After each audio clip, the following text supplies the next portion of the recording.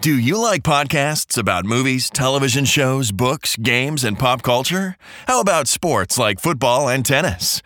Here at Freaking Geeks Media, one of our many goals is to create a variety of podcasts that you can enjoy listening to.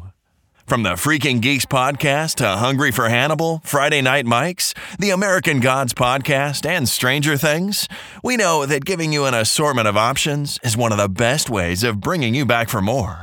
But it does take quite a bit of work and expense on our end to make these podcasts a reality. Patreon gives us the opportunity to make a living doing what we love. However, to do this, we need your help. By donating as little as $1 a month, you get access to both past and upcoming Patreon-only content, as well as early access to regular episodes before they appear on iTunes. Other tier rewards include monthly Loot Crate giveaways, access to live broadcasts, Freaking Geeks t-shirts, magnets, and much more.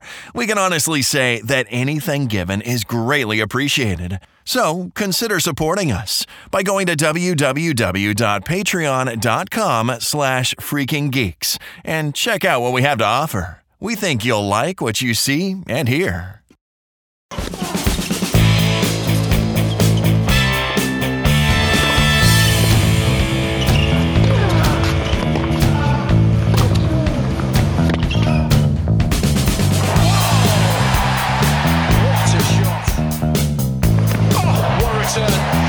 Got to be kidding me. Absolutely sensational.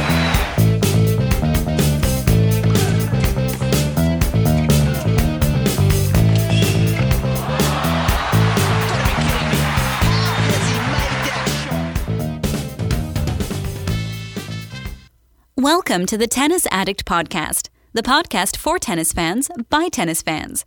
Listen as the hosts break down the latest news and tournament results from around the tennis world. If this is your first time listening, then thanks for coming. The podcast is produced early each week, so feel free to add us to your favorite RSS feed or on iTunes. You can follow us on Twitter and Facebook. The links will be in the show notes. Here are your hosts, Mike, Eric, and Michael. Hello, everyone, and welcome back to the Tennis Addict Podcast. I'm your host, Michael, and with me is my co-host and brother, Eric. Hello, everybody. All right, so in this episode, this, of course, is our U.S. Open mid-tournament recap of the week that was at the final Grand Slam of the year, and Eric's going to take it away. He's going to be kind of taking lead in this episode. So, Eric, we have some news to get to. There's a few items on our docket before we get down to recapping the matches and the players and all of that. And interesting news that you wouldn't expect. I thought that would have been something different. So we're going to get right into it. First thing is on Andy Murray. He alleges that Fernando Verdasco received some coaching in the locker room during the 10-minute break, the heat break that the U.S. Open decided to allow them after. I think it's like 2 sets. You can do one. Verdasco would go on to win the match. He said that while he did speak to his coach very briefly, that coaching did not occur. It's really hard to know what to make of this. I feel that when the U.S. Open decided on this, I don't think that they really had clear format and rules to follow. And that leaves some gray area that maybe Fernando took advantage of, maybe not. Yeah, I think you kind of hit the nail on the head. And Michael, by the way, of course, who is not here in this episode, he did leave some notes for us. And he says that he feels that the rules have not been followed or enforced very well lately, and that this is a prime example. And it kind of goes hand in hand with what you just said. I think that that's right. I think what happened was they saw the forecast and how hot that it was going to be during at least the first week, if not for much of the U.S. Open. And they instituted this heat rule, right? And I think it kind of came basically at the last second. And when you do things like that, when you don't plan this out very well and you don't have good communication with the players and the coaches and the staff and all of that, things like this can happen. This could be something where, Fernando may not have known that this was an issue. He may not have known that you couldn't have coaching in the heat break, or, just as easily he could have known, but maybe thought he could take advantage anyway. We don't really know. Andy seems to have known the rules. But again, this comes down to a lack of proper communication with the staff and the players and making sure that everyone understands precisely what the rules are. And on top of that, enforces them. Meaning another issue here is that there weren't officials in the locker room making sure none of this was happening. The fact is Andy had to go find somebody and say, hey, look, this is going on. This shouldn't be allowed. Why are you guys allowing this? Why isn't there somebody in here monitoring the locker room to make sure these things are not occurring? Exactly. That's why I think it's kind of an oversight on their part. I do think that Fernando should have known too. I mean, there's no coaching period unless of a delay, like an official rain delay. They can talk with their coaches when they get off court and stuff like that. But I think here should have been pretty obvious that Fernando shouldn't have been talking to his coach at all. But again, how do you treat it? If it's a legit break, do you treat it like when there's a rain delay and they get off of court? If it's for more than a certain amount of time, they can talk to their coaches and whatnot. So I'm not really sure that if I could blame Fernando as much, but there's a little bit of, you probably should have asked somebody, can I not talk to my coach? Yeah, So, those things should have been asked, but I think this falls more squarely on the USTA for not properly getting this rule inserted and making sure that everyone knew beforehand. It doesn't sound like there was very good communication based on what I've read online. The general idea was that this kind of came along very quickly and was kind of just said, hey, it's going to be really hot. We probably should put a rule in here, safety of the players, et cetera, et cetera. And, hammered this thing out in no time flat. And then there we go. So. Yeah. So we'll see. I mean, I'm sure, if the heat thing keeps going, now I'm sure there's people watching and making sure that doesn't happen. I don't really necessarily think that even if he did get some coaching, does it make a difference? It can, but at the end of the day, I don't think that even if he did get some coaching, that was the exact reason he came back and going to win. No, not came back, but he was going to win the match. So all right, we're going to move on to the next part, and this one's just as strange. And I did witness this. Did chair umpire Mohamed Leone go too far with regard to his so-called pep talk to Nick Kyrgios in his match against Pierre Hughes Herbert? I'm going to put what Mikey wrote down is, he said, yes, but for the right reasons. McEnroe said that nothing should come of this because he won't do it again, and I agree. Okay, so here's what happened. Kyrgios was down 6-4, 3-0. During the changeover, Leone stepped down from his chair instead of warning Nick about, playing very passively, which it did look. He looked like he just kind of didn't care. It said he seemed to try to pump him up. He said things like, I like you, I want to help you, I've seen your matches, you're great for tennis. Afterwards, Nick stormed back to win the second set in a tiebreak and rolled through the last two sets easily. I think it was unintentional pep talk. When I saw him do it, it was more like, hey, this is not good for the sport. You at least need to give an honest effort. You're good type of thing. Not encouraging him intentionally, hey, make this a good match. I know you can win. But more like, hey, I know you're not giving it your all. I've watched you play before. I like you. Actually give an effort. But basically just tell him, hey, how about you give it an effort type of deal. And I think unintentionally it did help Kyrgios. Because it seemed like he got into the match. I don't think if he wouldn't have been talked to, I don't think he would have come back. I think he would have stayed kind of out. And, he said it didn't make a difference. But, mentally, when somebody like an umpire is supposed to be impartial, while he's not saying to you, like I'm saying, not intentionally, hey, you can do it, so on and so forth, but kind of gives you hey, I realize you're not playing even a tenth of what you can do. How about you give an honest effort? I think it turned him into actually trying. I mean, I don't know if that's what you saw, because I saw a pretty quick difference. I just don't think it was Leone's intention to cause that, more just bringing to light, hey, this is what I'm seeing. You're good for the sport. How about you try? Right. And here's my take on this. There's a couple different, I guess prongs to my argument here. My first thing is something that Andy said, which was he didn't have to get down from his chair, which I agree with. He didn't have to get down and kneel in front of Nick and talk to him in the more intimate manner in which he did. I mean, I'm going to get to what he said here in a second, but that first thing is that broke, I think, the appearance of impartiality to a certain extent in the way he did it, right? I mean, he's getting down there. He's kind of getting down to Nick's level. He's speaking, somewhat quietly to him. That wasn't necessary. Apart from everything else, he should have sat up in his chair and said what he needed to say or what he wanted to say to Nick and kept that distance, as there should be, between the head umpire and the player. That's number one. Number two, in terms of what he said, look, it is over the line. I understand what you're saying, and I agree. I don't think the intent was, let me help this guy turn the match around.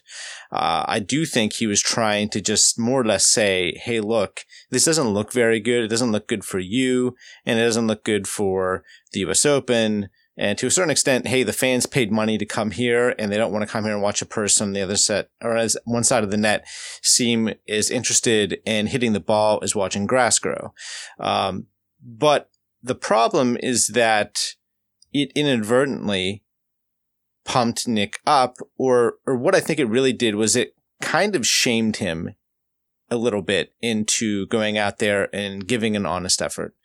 It's one thing to have fans boo at you because you're not trying, but when you have the head umpire come down off his chair, kneel in front of you and say, hey, look, buddy, you're better than this. I know you can do better. Can you at least go out there and give an honest effort, at least try? Kind of makes someone, even like someone like Nick, who looks at times like he could care less what other people think, which I think is an illusion. I think he cares greatly about what other people think. When you have the head umpire for the match, someone that's a well-respected umpire who's been doing this for like over 20 years, he was very popular generally with the players because he seems very fair. But for him to come down there and say what he said, it doesn't make you feel very good. And so I think he did. I think he went out. I think he obviously, we know the match turned around very quickly. And yeah, I don't think that this will ever happen again. I think Muhammad Leone probably really regrets that because he basically functioned as a coach in this moment. Because a coach, if someone was coaching Nick, and if you could come down in the middle of a match, he would have said more or less what Leone was saying, which was, hey, Nick, could you go out there and try a little harder? This isn't you. Come on, you can do better than this. I've seen you be amazing in matches. We've practiced. He's basically saying what a coach would say, and to try to pump a student up, or not a student, a pupil, or whoever they're coaching into going out there and doing better than they're currently doing. So yeah, it wasn't, I think for me, it wasn't intentional, but I think ultimately it ended up being the thing that turned this match around, and it was unnecessary. And no, I don't think it'll ever happen again. Agreed. Two very weird one-offs that kind of happened that now that they've happened, I don't think it's something that you'll see happen again because everybody's going to have their eyes out for it. Sure. So we're going to move on to the WTA side of news. And this one, again, controversy. This is all, and there haven't been like terrible controversies, like people blatantly cheating and stuff, but like they're all odd because Elise Cornet received a code violation for unsportsmanlike conduct after changing her shirt on court. Mikey put in that this is one of those rules that unfortunately just took an incident happening to be changed, old school rule of the game. But it's also kind of odd. Now, there was no loss of serve or points. It was incorrect with accordance to Grand Slam rulebook, but it's open to interpretation. I think the U.S. Open issued an apology and changed the rules so that players could change at the bench during changeovers or in the nearest off-court room if they wished. So what happened was she came out from, I believe it was a bathroom break or something like that, and she had her shirt on backwards, is what happened. So I don't remember if it was a point because I didn't watch the match. I remember if it was a point or a game or something. Actually, it wasn't a whole game because it was in the middle. She realized that her shirt was not inside out. Sorry, her shirt was on backwards. So she quickly pulled it off, turned it around, and put it back on. As she was putting it back on, that's when the umpire called her for unsportsmanlike conduct. Now, did he kind of follow the rules? Yes. However, it was pretty obvious when I watched the playback what she was doing, and it was so quick that I think that if he would have waited a couple of seconds until she turned around and kind of saw what had happened, he probably wouldn't have made that same call, because it was pretty clear that she realized something was wrong with her shirt and took it off real quick and changed it when she just turned it around. So again, kind of an odd thing. I mean, if it would have been like a point violation, if she would already had a conduct call against her or something else, and this would have resulted in losing a first serve or a point or a game, it would have been much bigger of a deal, in my opinion. But, thankfully nothing like that happened. And now we have a rule change based on, an incident like this, which wasn't great for her or for the sport to have, but at least it wasn't in a manner that resulted in a big change in the game. Right. I mean, look, this whole shirt changing thing took all of 10, not even 10 seconds. I mean, she took her shirt off. 5 or 6. Yeah. She took her shirt off, and look, she was wearing a sports bra underneath, right? I mean, people go to the beach and there are women in bikinis with far, less, cloth clothing, involved. clothing protecting them than what a sports bra does. Right. My wife wears sports bras whenever she goes to Zumba and whatnot. You're dancing in a class with a bunch of other people, so it's not like it shows you more than anything else. Right. This was something like it wasn't a big deal. This was something that was, yes, the violation was accurate to the rule book, but this was something that was completely, as Michael said, outdated and unnecessary, a very old school rule. The fact is, it was something she noticed and, put her shirt on backwards. Give me 2 seconds. I can, throw this, take it off, put it on right. I'm ready to go. And so honestly, to me, if I'm the umpire, I don't even bat an eyelash at this, player down there that's realized that their shirt is on back. Like, she took her shirt off for fun, she just. Well, it's kind of hypocritical, because now, while I haven't seen a guy do it in the middle of the court, the guys change their shirts at the bench all the time. I mean, heck, I was just watching last night, while Borna Coric was getting his back worked on, Delpo was sitting there with the shirt off. He had kinesio tape on his right shoulder, but he was changing shirts, but he didn't just change it quickly. He just, because Borna was getting worked on, he just sat there without a shirt on. Now, I know that there's degrees of, okay, probably can't have women do the same and sit down. The fact is that, if you're going to allow men to change their shirts without having to leave the court, then women should be able to too, without, being called for a conduct violation. And thankfully that's now changed. It's over. And this will be, I think, across the board everywhere. I think it's something, not just here, but I think the other Grand Slams, the tournaments, if it was ever an issue or a rule issue there, it will be quickly, I think, altered. Yeah. All right. So we're going to move into the recap. This is set 2. We're going to go through some of just the matches that went through now. At the very end, I'm going to put the last ones that just happened, since we're recording now, Mike, and everybody's already watching this, what's happened today and also last night, because we're missing a few matches in there. So first is one of the bigger upsets. Fernando Verdasco took out Andy Murray 7-5, 2-6, 6-4, 6-4. It was a good showing for Murray, just not fit enough yet. Those are the words of Mikey. And I have to agree, but also a good showing of Verdasco. He felt that, he knew Murray wasn't there 100%. And he took advantage of it. Whether or not that, 10-minute break thing helped him a little bit more or not, is, just going to speculate. But it was a good showing by Verdasco as well, too. Yeah, I agree.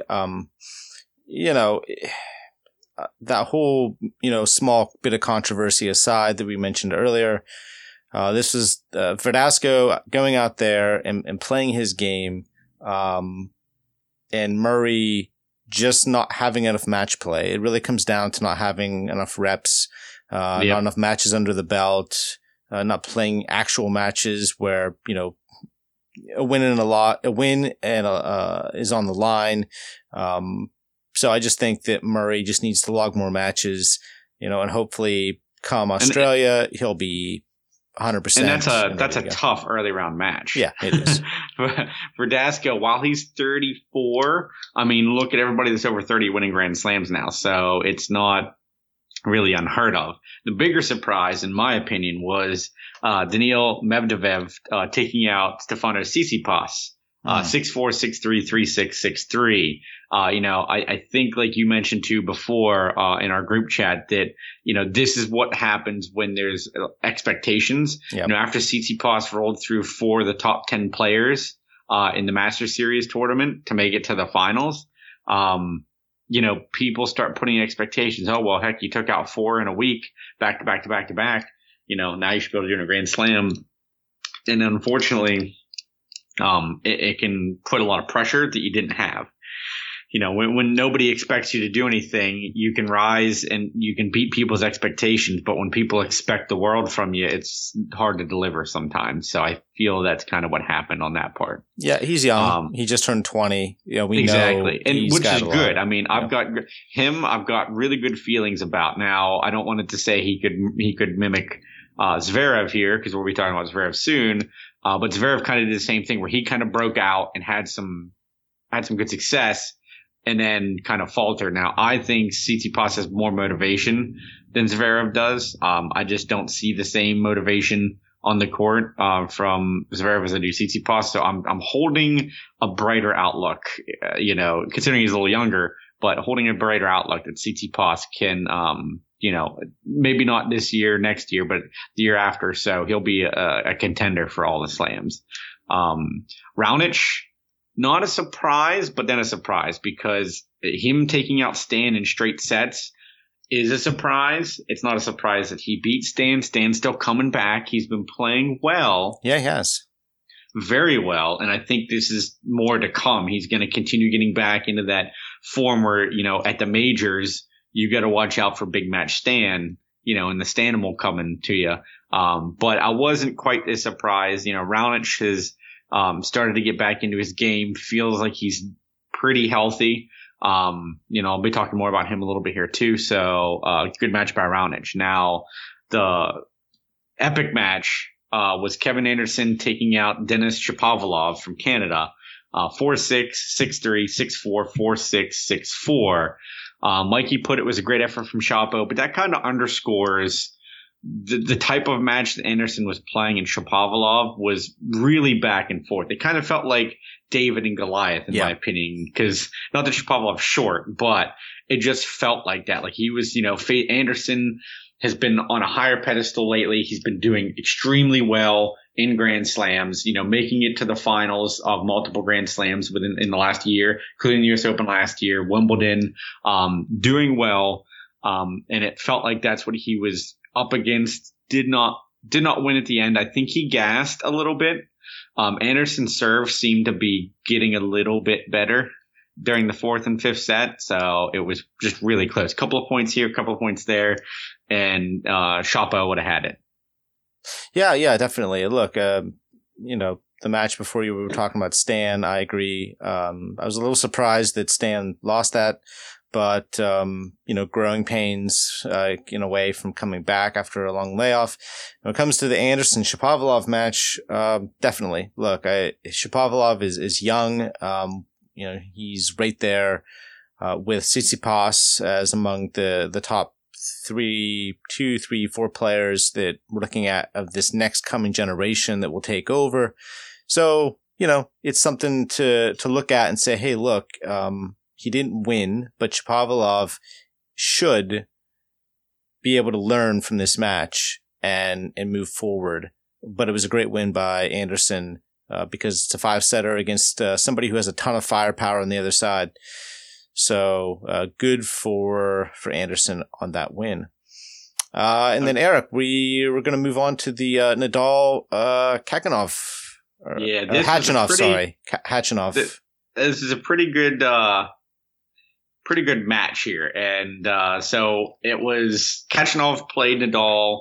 Was it when Nadal won Canada, right? Montreal or Toronto, whatever one it was. Yeah, Montreal. I think it was Montreal. I think no, it was Toronto. It was Toronto. Yeah, either way, it's one of those two because women were on the other side. So anyway, he played him really well there. I mean, you got to remember, Khachanov played the first set against Nadal about as sparkly clean as I could remember, just like Cilic did as well. Did the same thing here. Came out, guns a-blazing. He plays, you know what I was going to say? I wanted to say this to you in the chat beforehand, but what Khachanov reminds me of, and his name is escaping me at the moment, but it's who beat Nadal at 09 French. You mean Soderling? Yeah, he's got a game that's like Soderling. He's tall. He's got a wallop of a forehand. The backhand is solid. The serve is good. He just kind of feels like him in a way. He reminds me more of Safin. Okay, well, I don't remember Safin. Okay, well, yeah.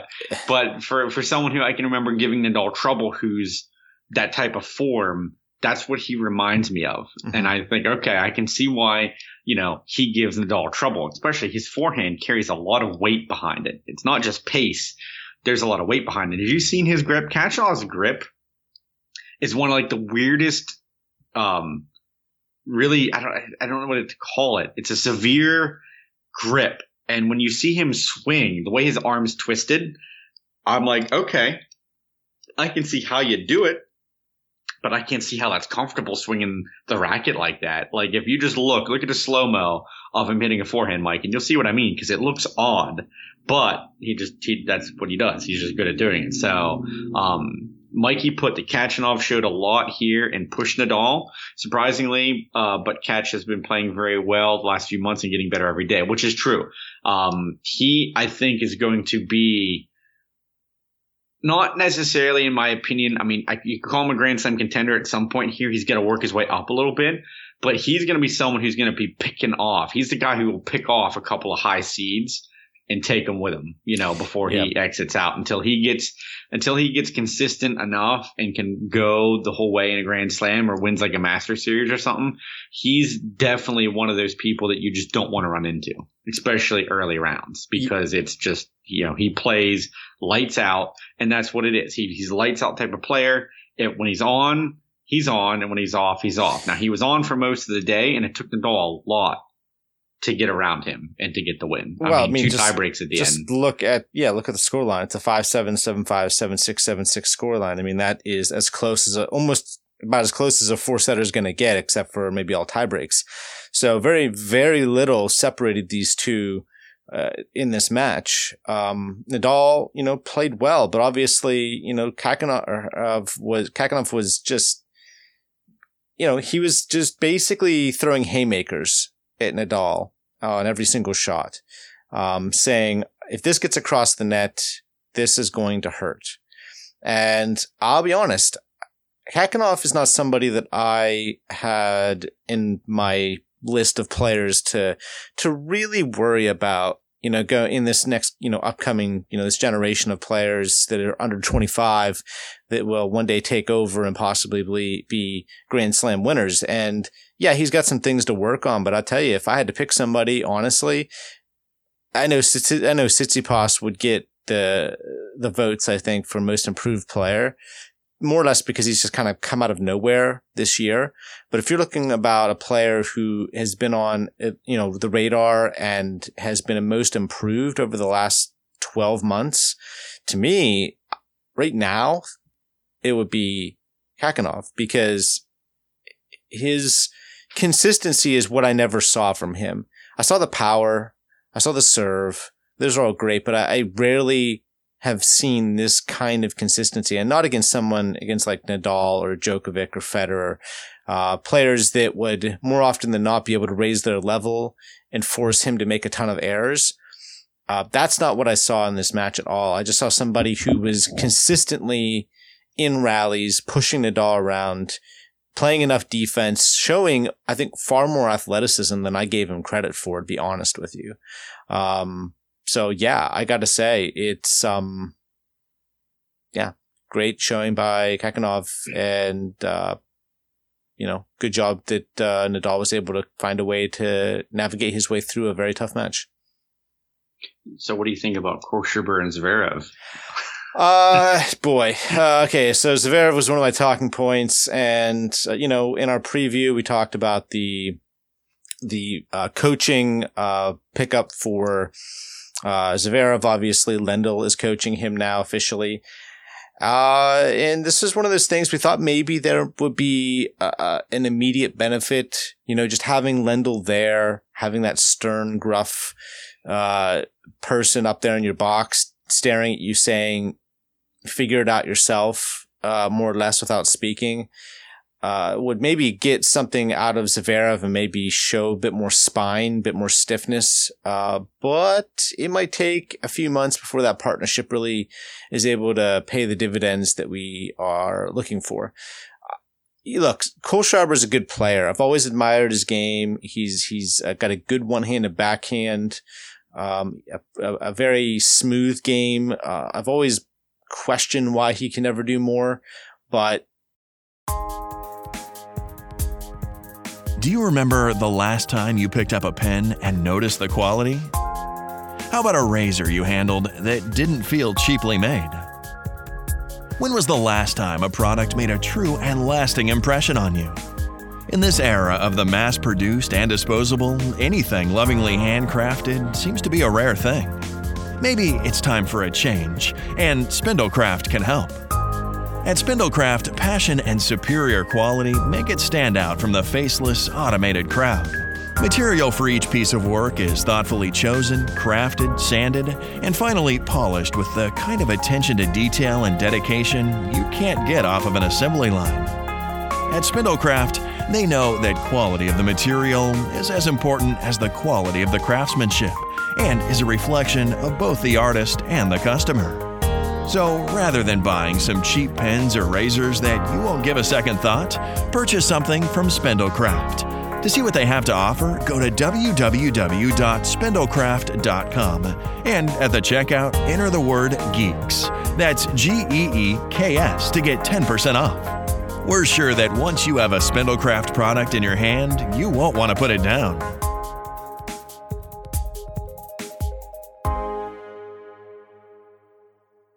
Zverev has got so many more weapons than Kohlschreiber has, and this should be the scoreline in favor of Zverev at the worst. The fact is, this should have been a straight sets, maybe a 4-set win by Zverev. The fact that Kohlschreiber was able to take him out, especially after Zverev won the first set, it tells you a lot. And, there's this uncomfortable aspect to the way that Zverev has been finishing off his matches lately. Yeah, it's reminded me a bit like Kyrgios, and I always forget his name, from Australia too, the one that really upsets us and doesn't care. Who's the kid? Which one? They're from Australia. The other one, not Kyrgios. Oh, Tomic. Yeah, Bernard. Yeah, how he just doesn't care. It's like a bad feeling that some of the younger generation are starting that. It's like they throw in the towel mentally too early. Like, oh, I'm not going to win. Might as well just wrap it up. They don't fight. They don't fight to the end. That's what a Djokovic and Fed and Nadal do. That's what got them Grand Slams, is you never give up. Until the last point's done, you could always turn it around. Yeah, it's showing that grit, exactly. that grit. And that's what Khachanov was showing in his Nadal match. When you thought that Nadal had, you got one up a break and you thought, this is over, this set's over, breaks back. It was this unwillingness to just cede control of the match. And that's what right now that's what Zverev is missing it's the mental. It's not the physical. He's got the gifts. We know he's got the serve and the backhand. He's got a good forehand, not a great forehand, a good forehand, but good enough. It's not the physical stuff. It's honestly all up in the head. It's about him, not getting to a point in the match where he starts to question whether or not he can do it. And it's been happening too much this year. So this is something he needs to fix. And I think Lendl will do it. I just don't think it wasn't going to be this tournament. It might be later in the year, but I think we should look to Australia as the first test to see if this partnership is going to really pay off. Yeah, I agree. All right. So going to go through a couple more here. So Thiem takes out Anderson in straight sets. It's a bit surprising, but Thiem's been playing really well. And his balls were just, they were really flying. It was, a pretty humid day, when I was watching a bit of the match. And it was just one of those, I was like, okay, well, I can see he's really playing with some determination that I haven't seen for a bit out of him, just because, we've seen Thiem lose on hard courts to people he shouldn't be losing to, but it was a really great showing. And Anderson looked just a little off. His ground strokes were not as sharp as they were. I think they had a bit to do with the 5-setter against Shapovalov. Yeah. It just didn't seem like he had everything there. So, great effort from Thiem. Yeah. Hold on. I wanted to say this. Hold on. Okay. Anderson, one of the things is there's two things. One, Thiem was playing very efficiently. He only made 13 errors in the entire match against something like 36 or 39 winners. That's number one. Number two is that Thiem took a page out of Nadal's playbook and was standing up against the wall basically to get Anderson's serves. So instead of Anderson coming in, doing a serve and volley, and he wasn't coming in quick enough to get to the, get to the net and do a drop volley or put away, the ball at the net, basically. And so that forced Anderson to have to play a different game and have to either finish it off at the net or try to push Thiem around after he got the ball back into the court. So I think that nullifying Anderson of his biggest weapon is what gave Thiem the win to a certain extent. So I agree. Okay. So, all right. So next was Cilic, 5-set against epic. Yep. Alex de Minaur. Yep. Alex de Minaur from Australia, I think. Yep. I watched this up until the beginning of the third set, and then I went to bed. Okay, because I was like, oh, all right, de Minaur's up. It was, I think, 2-2 or something like that, or 1-2 in the third set. And I was like, okay, well, I expected him to win one of the next three. Come to find out the next morning that it went until 2:22 a.m., Yep. 4 minutes shy of tying the latest match in U.S. Open history at 2:26 a.m. It's actually there's 3 matches that have ended at 2:26 a.m. It's crazy. Yeah. The record is tied. It's a 3-way tie right now. So, I watched this match up until, clearly when I said I stopped, I went to bed. I'm not sure. It looked like de Minaur probably from the highlights, started gassing a bit. I know Cilic's serve was getting better as the match went on. And I think de Minaur was just not as fit to go 5 sets that late. Cilic has been here before. He's won the U.S. Open. He's been playing really well too, making it to Grand Slam finals and deep into tournaments and so on and so forth. So, it's a good showing by de Minaur. He gave Cilic, basically everything. Cilic showed some resiliency there. Again, unlike a Zverev, he was down 2 sets and he came back. He didn't throw in the towel. So that shows you, if you want to win Grand Slams and that's the mental toughness you got, that's how you're going to do it. Winning matches like that, it's going to give you confidence. The next time he gets a little bit down, he says, hey, I did it once. I can do it again. You don't just throw it in the towel because you're down 2 sets. So good match by Cilic. Yeah. The next one was another great one. Isner takes out Milos Raonic, in 5 sets, 3-6, 6-3, 6-4, 3-6, 6-2. It's a great win for John. I didn't know who was going to win. It was a seesaw. I mean, it was serves and forehands. That's basically what a lot of this match was. To an extent, that's basically what you were watching.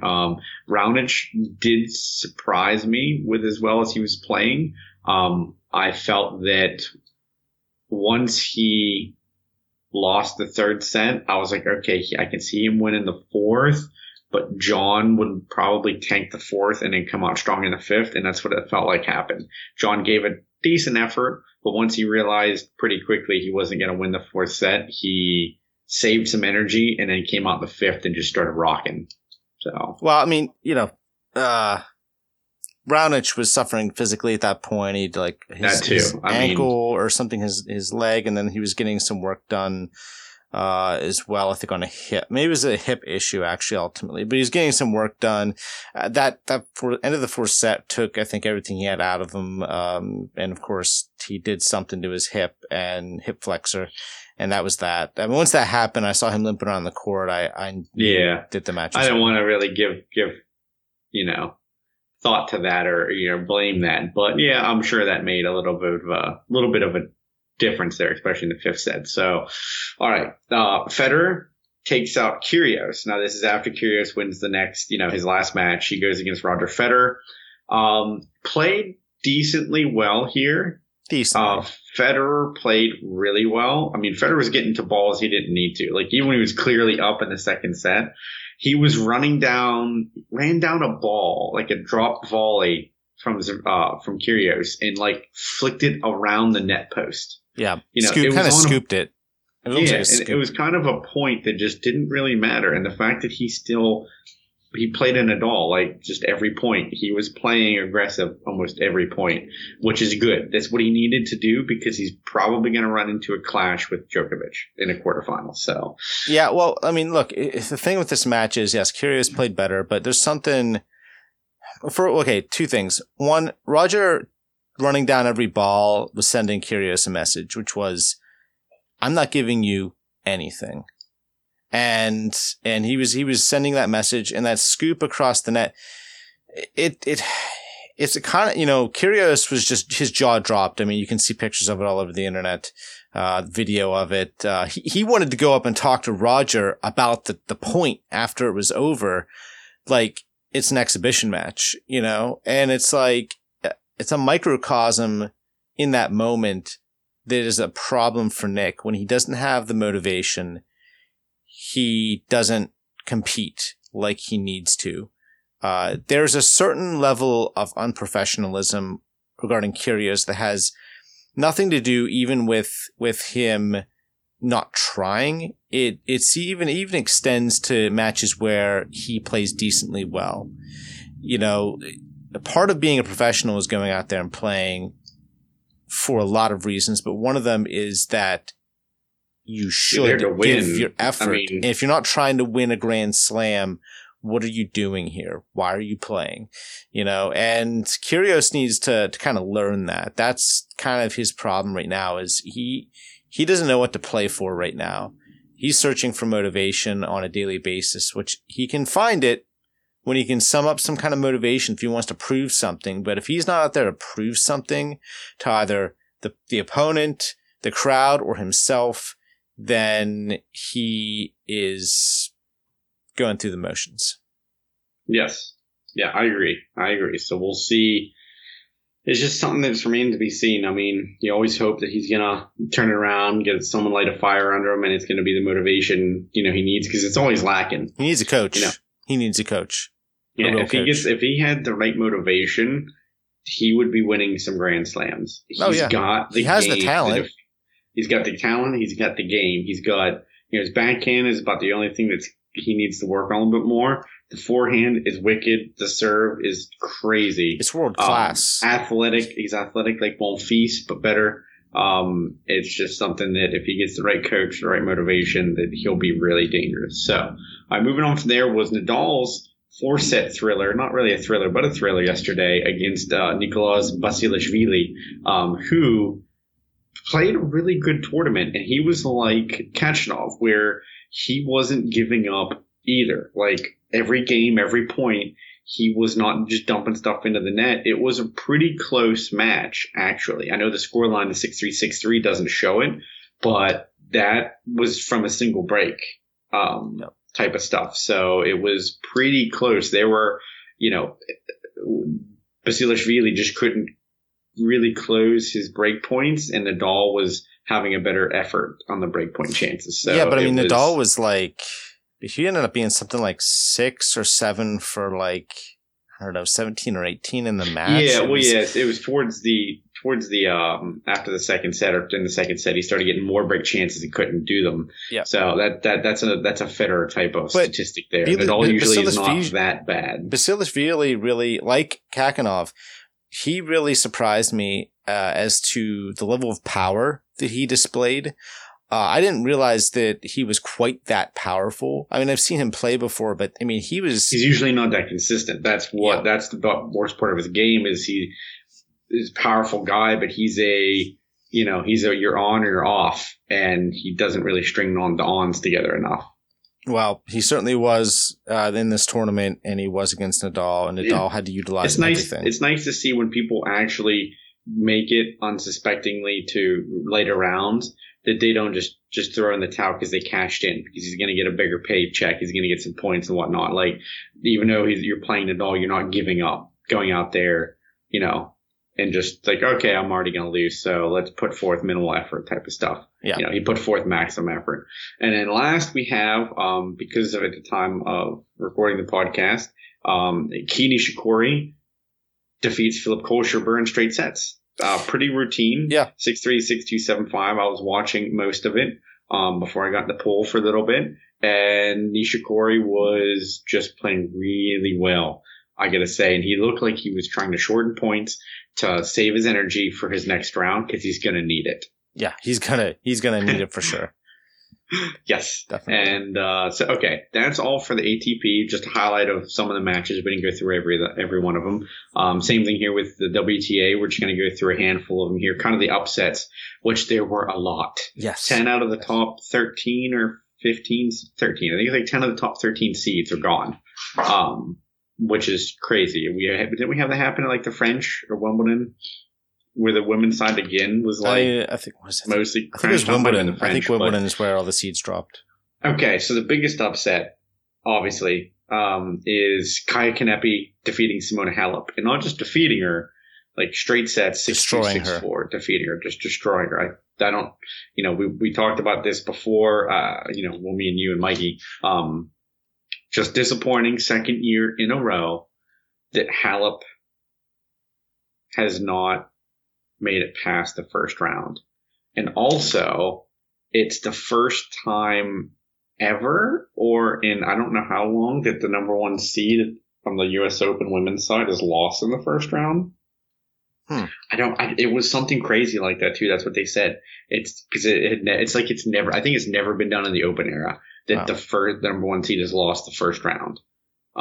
So I'll have to double check that for the U.S. Open, like for a recap of the U.S. Open. I'll bring that up. I'm going to find out exactly what they said it was, because it was something kind of crazy. I'm like, yep, that's the statistic you don't want to have your name on. Well, she just got pushed around by Kanepi. I mean, I said it in our when we were talking online after the match was over. The problem with this match is that Halep was being a retriever. She was ceding too much control of the match to Kanepi and her ground strokes. And she was chasing balls down, trying to keep enough balls in play that Kanepi would self-destruct and the next shot was going to go into the net or sail long or wide. And the problem is that wasn't happening often enough. And it was just ultimately a very bad game plan by Halep. Instead of being a little more risky and trying to stand a little closer to the baseline, take control of some of these rallies, and make Kanepi be the one who's running and chasing balls down and putting her on the defensive. Halep did not do that, and ultimately that's why she lost in straight sets, and it was over in like the blink of an eye. And speaking of things going in the blink of an eye, there's another match we'll be talking about later that went through the blink of an eye. So, Karolina Muchova, I probably butchered that, but she takes out Garbiñe Muguruza. Now, it was a 3-setter, a little bit tougher match, but still, Muguruza gets knocked out early. followed by, now this one wasn't as big of a surprise because of how well she's been playing, but also she's been doing better lately, is it Laura Sarenko, or I don't know her first name. I think it's Lucia Sarenko. Okay, well, Sarenko took out Caroline Wozniacki with a reverse scoreline of Kanepi and Simone Halep, 6-4, 6-2. She was just playing, she was on fire. Like, she really was. She was surprised herself. I think she said after the match at how well she was playing and how aggressive that she was, and she was happy to do so and wanted to keep it up. It showed, because Wozniacki, again, it feels like it's that post Grand Slam malaise funk. Yeah, that funk that's been happening to the women lately. I mean, Muguruza and Halep. Well, Halep only has one Grand Slam. Muguruza does have two, but there's only a couple of women who have more than one Grand Slam. Kerber is the only one I know besides Serena lately that has multiple Grand Slams. It's like Kerber, Muguruza, and Serena. Otherwise, in the last couple of years, everybody's winning their first slam type of thing. Ostapenko, Wozniacki, and not Halep. Keys, but Halep, but then also Sloane Stephens. Like, there's just been this huge list of people winning their first slam, and then nobody's really repeated until Kerber recently. I think it was Kerber. Didn't Kerber win Wimbledon? Yeah. Yeah, sure. So Kerber, and that wasn't her first. That was her second or third? Third. Yeah, exactly. Okay. So, yeah, that's it's a worrying thing Trend. that's happening. Yeah, but hold on. But Muchova, I want to say about her, she looked down and out in the first set. She was completely blown off the court by Muguruza, but she turned it around, and I gotta say, that's someone to keep an eye on. It's a name to remember right now, and because that's her first major draw. So watch out for her, because she definitely has a lot of athleticism and a lot of power. And we'll see. Hopefully, Wozniacki can rebound from this, and we'll see what she does this fall. Yeah, I don't know. I mean, I think she's engaged. I don't think she's married yet, but I think she's engaged. So there's going to be a bit of, I still think there's going to be some time before she really gets back in the horse, because, getting married and whatnot is a good distraction. Just kind of like having a kid. Mm-hmm. It's Serena. It takes time. It takes you away. So we'll see. Another big upset was, I mean, not an upset because she's done it before, but lately she hasn't been playing as well. Cibulkova taking out Kerber in 3 sets. I didn't watch the match, so I don't really know how it was played out, but I'm expecting that, Kerber didn't expect Cibulkova to play the level that she did. Knowing that in the last couple of years, I mean, Cibulkova can, beats a few people here or there, but she hasn't been a serious contender for a Grand Slam in quite some time.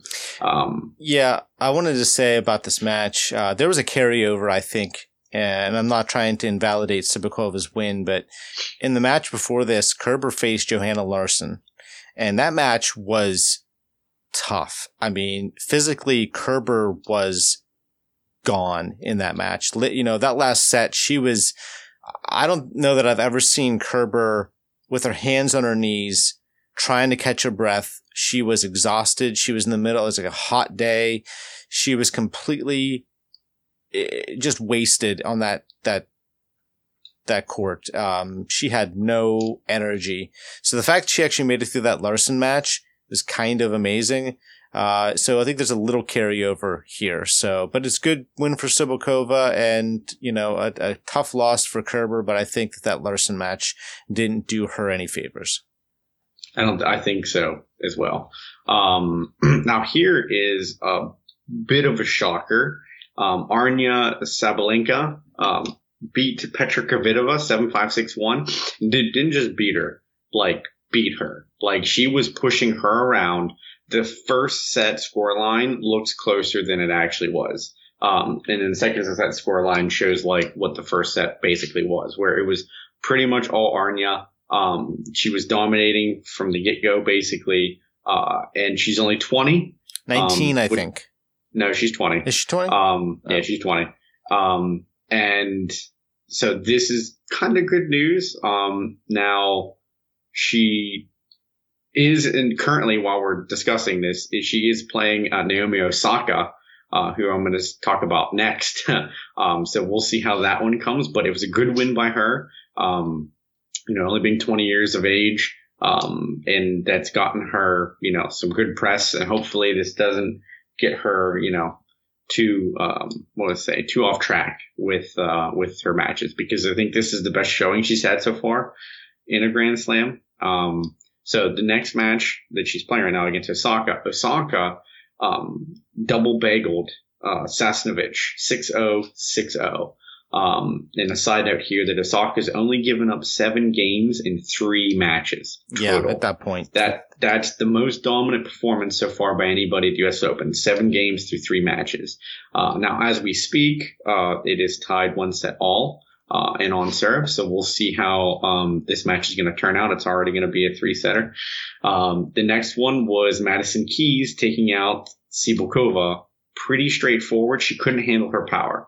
Cibulkova, could not handle Madison's power. She was just pushing her around the court like nobody's business. And that's the kind of Madison Keys that needs to play, and she'll make it back to the finals. I didn't have her in the finals. I had Svitolina, who actually lost to Sevastova. I had her winning. But if Madison Keys continues to play like she was playing now, I think she's got a really good shot at making it back into the final. Okay. So we've got a couple more. This includes today, Mike. We've got Sloane Stephens. Now, I had Mertens going further. She beat Elise Mertens in straight sets, 6-3, 6-3. Played a really good, solid game.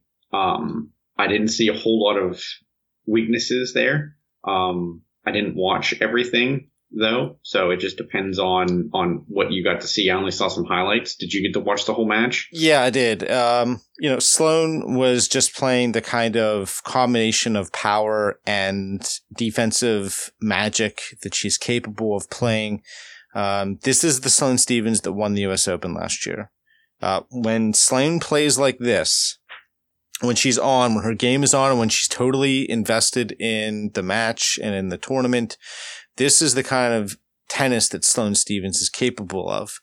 And when she's playing like this, the likelihood of beating her is not impossible, but it's inching a little more closer to Serena-like, when she's playing with this level of authority, over the game in her game. So yeah, she played great. And then Sevastova, defeating Svitolina. This is a problem. Svitolina, look, she started this whole Spartan training program, over the year. She's kind of transformed her body.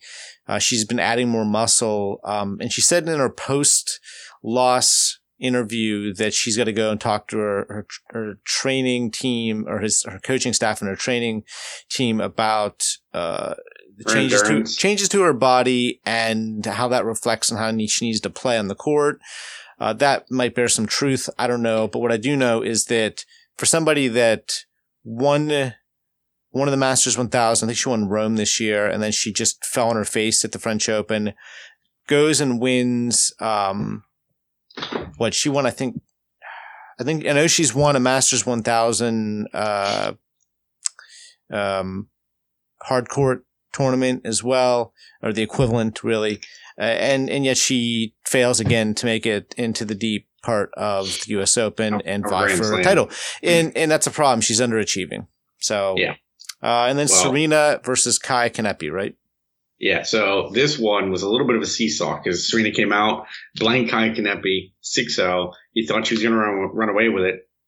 And then Kanepi starts pulling a little bit like she did against Halep. Starts dictating more, pushing her around the court, and she ends up taking the second set. And then Serena turns it back around and goes, okay, you had your fun, but I'm here to win. And then it kind of imposes her will. And there wasn't much Kanepi could do about it in the third set. I mean, Serena was just going to take control. She did as best she could, but at the end of the day, Serena's been, besides the second set and the second set dip and Kanepi kind of coming back and showing what she was made of, I think Serena's looking really well, especially after her win against her sister. When she beat Venus, it was a really quick match, and I felt bad for Venus because she just couldn't do anything right. I mean, everything she did was wrong for the most part, and Serena couldn't do anything wrong. So she played better, I think, against her sister than she did against Kanepi, but still played really solid against Kanepi. She's just going to have to tighten up things a little bit. I mean, I think when you blank somebody 6-0 the first set, you can't help but drop a little bit. I mean, it's really hard to be like going for blood still when you just won every game. You know, I can see how it can kind of mess with your psyche a little bit, and that's why there was a small dip. So we'll see. Coming up here is going to be a tougher match, depending on how things play out. She's doing really well though, Mike. I think you could call her the dark horse. It's certainly possible. As of right now, I mean, I don't want to say, okay, yeah, she's going to win it. I'm wrong in my buster anyway, but I mean, Keys is playing really well. Stevens is playing really well. Serena's playing really well. So really can't say anybody particularly. And the last match to go over real quick was Pliskova taking out Ashley Barty. 6-4, 6-4. I did not watch this match. I do not know much about it. Just because I haven't been able to watch everything. So did you watch it at all, or are we just going off of the scoreline? I watched a little bit, and Karolina Pliskova honestly is really, she's operating under the radar right now. She's somebody that nobody's talking about because everyone's talking about Keys, or they're talking about Serena definitely, and Sloane Stevens as well. So Pliskova has kind of been very inconsistent over the last 6 months or so. She's dropped in the rankings a bit. She thinks she's down to like 8th, I believe. So she's posted solid results without really doing anything particularly great lately. And I think it's allowed her to have some of that pressure off of her back when she was number 1 or number 2 or number 3 in the world. And, so she's doing what she needs to do, and she faces Serena next. That is correct. She faces Serena. Stevens faces Sevastova. Madison Keys is going to face the winner of Sharapova, Carla Suarez Navarro, which I'm going to assume is Sharapova if they play under the lights, because she's never lost under the lights. And then you've got either the winner of Sabalenka Osaka playing Serenko or Vondrousova, which we have 1, 2, 3. We had 3 unseeded in the round of 4. And the round of 16, basically. Round 4 is round 16. And then we had the best seed left is Stevens at number 3. And it's just a bunch of high seeds. I mean, besides Stevens, the next highest was Pliskova. And then everybody else is 14, 19, 22, 30, 29. I mean, this is a tournament that the people you would expect to make it to the quarters aren't there, except for Stevens. Nobody else should have really made it to the quarter besides Pliskova. Everybody else is an upset, per se, you could call it. So, yeah, which I don't mind, because then it's just like, all right, we don't know, you don't know what's going to happen. This isn't a Grand Slam where you're like, okay, it's going to be Halep versus who you picking at the bottom. You know, you're picking this or the other. We have no idea. Serena Williams could beat Pliskova or lose. You know, you just don't know how it's going to go, which is kind of exciting in my opinion. Yeah. So, before we end the podcast, Eric, I want to bring up 2 things. One is we didn't really mention Djokovic on the men's side, and I want to take a second to talk about him because he is a top seed. I know it's not your favorite player, but he's lost two sets in this tournament so far. Maybe sets where he lost focus a little bit.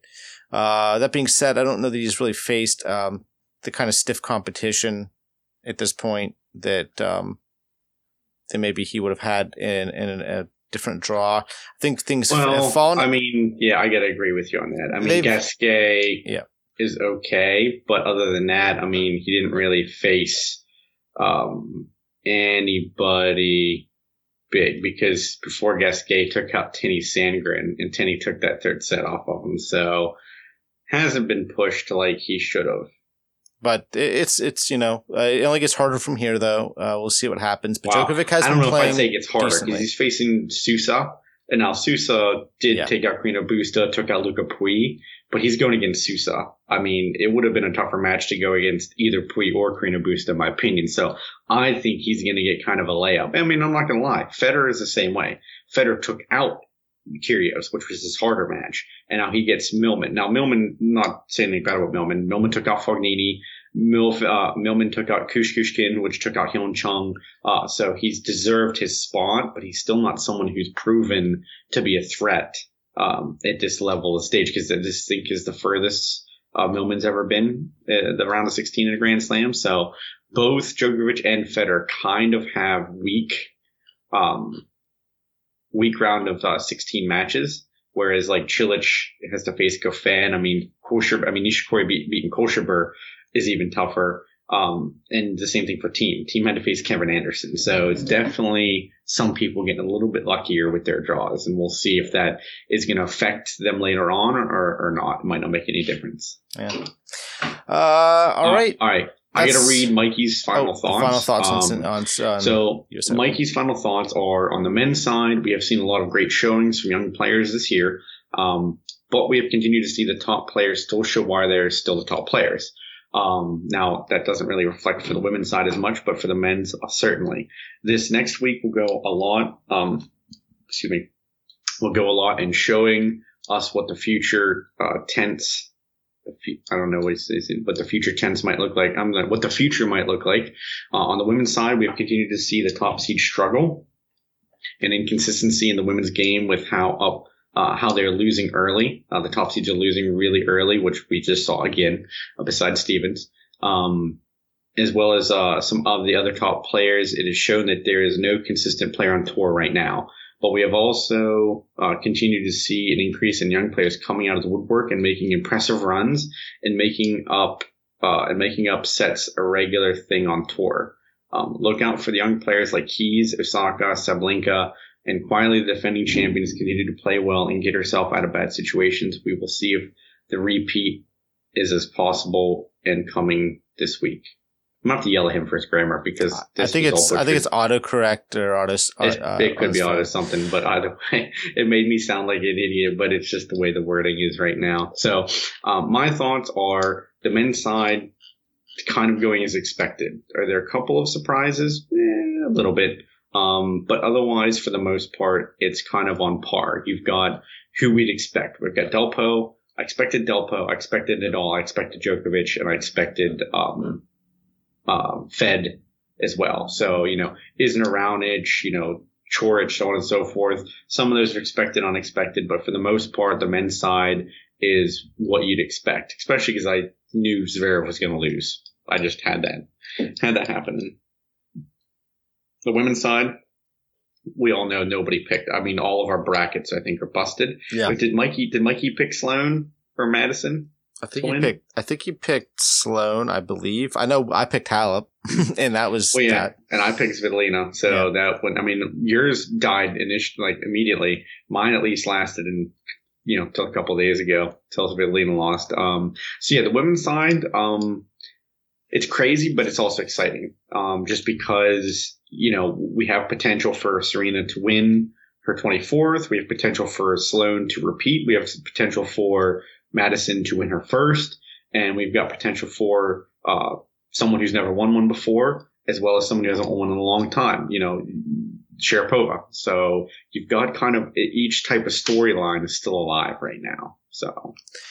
All right. And my final thoughts so far on the first week are kind of similar. I think that the men's side is kind of how we thought it might be at this point.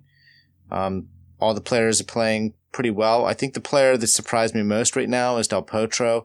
He hasn't dropped a set yet. He's basically been eviscerating whoever he plays.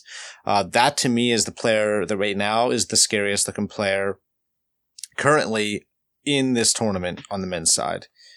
He looks motivated, he looks deadly, and he looks like he's ready to rip that trophy from whoever he has to. He looks like he's going to rip the arms off of whoever's in his way and chuck him on the ground. He's going to have to face Isner, so he's going to have a big server. If he gets through Isner, as long as Nadal beats Thiem, he's going to face either Thiem or Nadal. And then he's going to have the likes of Djokovic or Federer, more than likely. It's true. He's got hard matches, but you know what? He hasn't been tested yet, which means he's got a ton in the tank right now.